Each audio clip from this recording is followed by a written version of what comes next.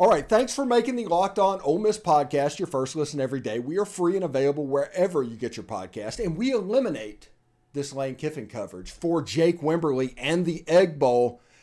Jake, tell people where they can hear your stuff, what you're doing these days. Yeah, obviously on the ever-burning social media platform Twitter at Jake Wim, and of course we're on ESPN 105.9 The Zone in Jackson. If you're in the Jackson metro area, 2/3 of the state, basically central Mississippi, you can get us on the FM dial, 1059.com, or excuse me, 105.9 The Zone, and of course ESPN The Zone 1059.com on the stream. So you can take us anywhere. We do obviously a lot of, like what you guys are doing, a lot of college football. We're fixing to transition to a little basketball, a lot of coaching searches. So we're there. And then of course the podcast, just search Jake Wimberly on the Jake Wimberly Show on Apple iTunes, as we're there as well. So a little bit everywhere. Yeah, and I tell my boss all the time that Locked On needs a Mississippi State host, and because, I think you would be perfect, Jake, but hey, do what you need to do, man. Hey, we can talk about that. We'll talk about that in another meeting. Yeah, seriously. Anyway, let's move on to the game. What are the headlines from the Mississippi State perspective on this game? Finish strong. Do something you haven't done all year, which is play well on the road. I mean, if you look at Mississippi State, I mean, they did play okay at Arizona, the second week of the season, but at LSU really kind of, fell off the wagon in the second half. When you look at the Kentucky game, they didn't play good. Alabama, they didn't play good. They just haven't been a good road team this year. And, that's not good for Mississippi State. Headed on the road to an Ole Miss program that obviously has a lot of questions outside the line, so to speak. But, we know a team that kind of licking their wounds, coming back off trying to pick up themselves off the mat after the Arkansas game. So I think it's about consistency, playing well.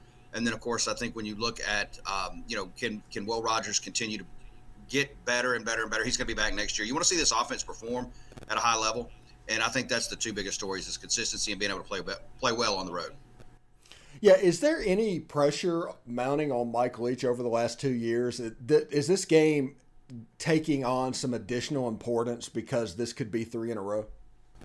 I think there is something to that. Now, do I think he's going to get fired? No. Do I think that the heat may ratchet up a little bit? Absolutely. I mean, if you look at Mike Leach, I think he only won one game against Washington when he was at Washington State.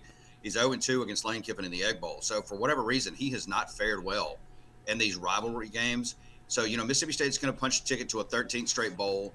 That is something you can hang your hat on. But when you look at, missed opportunities against LSU, missed opportunities against Kentucky, and then if they were to drop 3 in a row to Ole Miss, I think that definitely adds some pressure to him. Yeah. And this was a brutal schedule this year, playing Georgia and Alabama. I mean, the year 3 Mike Leach magic was kind of stunted by the schedule makers. So next year, it might be a year 4 type Mike Leach emergence, leaving Georgia off the schedule. Now, you talk about Will Rogers, the running game this year. Has Mississippi State actually run the ball more this year? Because everybody's talking about that. Yeah, statistically, I think if you look, and don't hold me to this, if you look, depending on how they finish this coming up week, they'll be as far as carries for the season, they'll go across what they did last year, but not by a lot. Now, certain games they've dedicated themselves to the run game. So they've got 2 backs that are capable. It depends on down and distance, all that situation type stuff. But Leach, in certain games he's gone totally away from it. Against Alabama, he went totally away from it.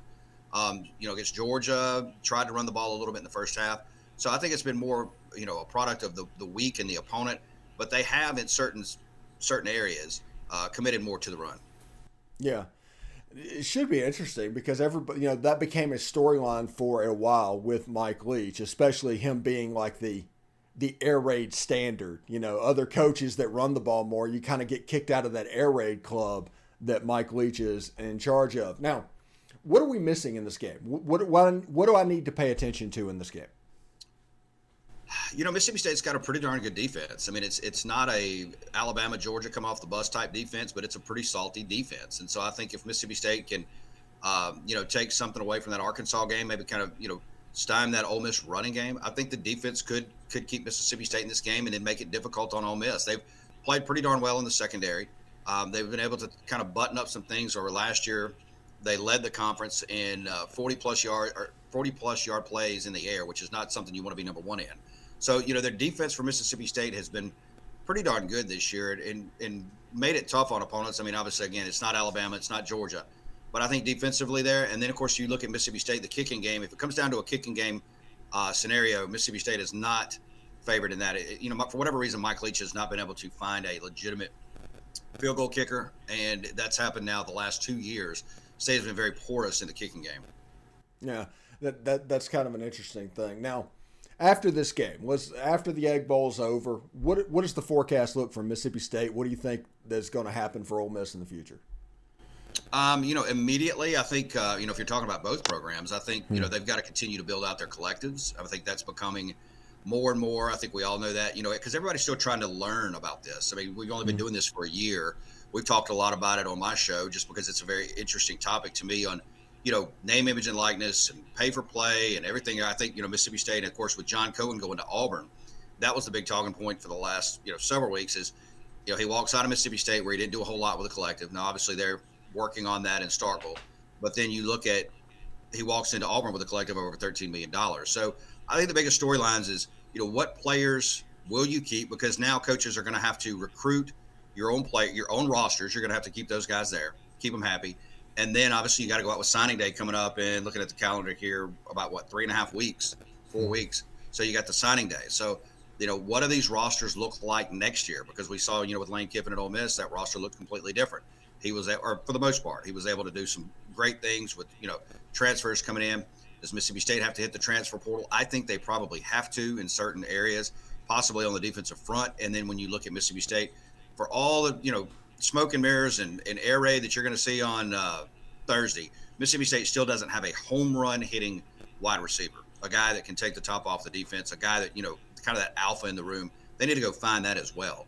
As far as Ole Miss, there's a lot of questions that potentially could come up over the next week to 2 weeks. But I still think both programs are in a really solid footing. I mean, especially when you look at what's going on at Texas A&M, you look at what's going on. Arkansas is a nice program.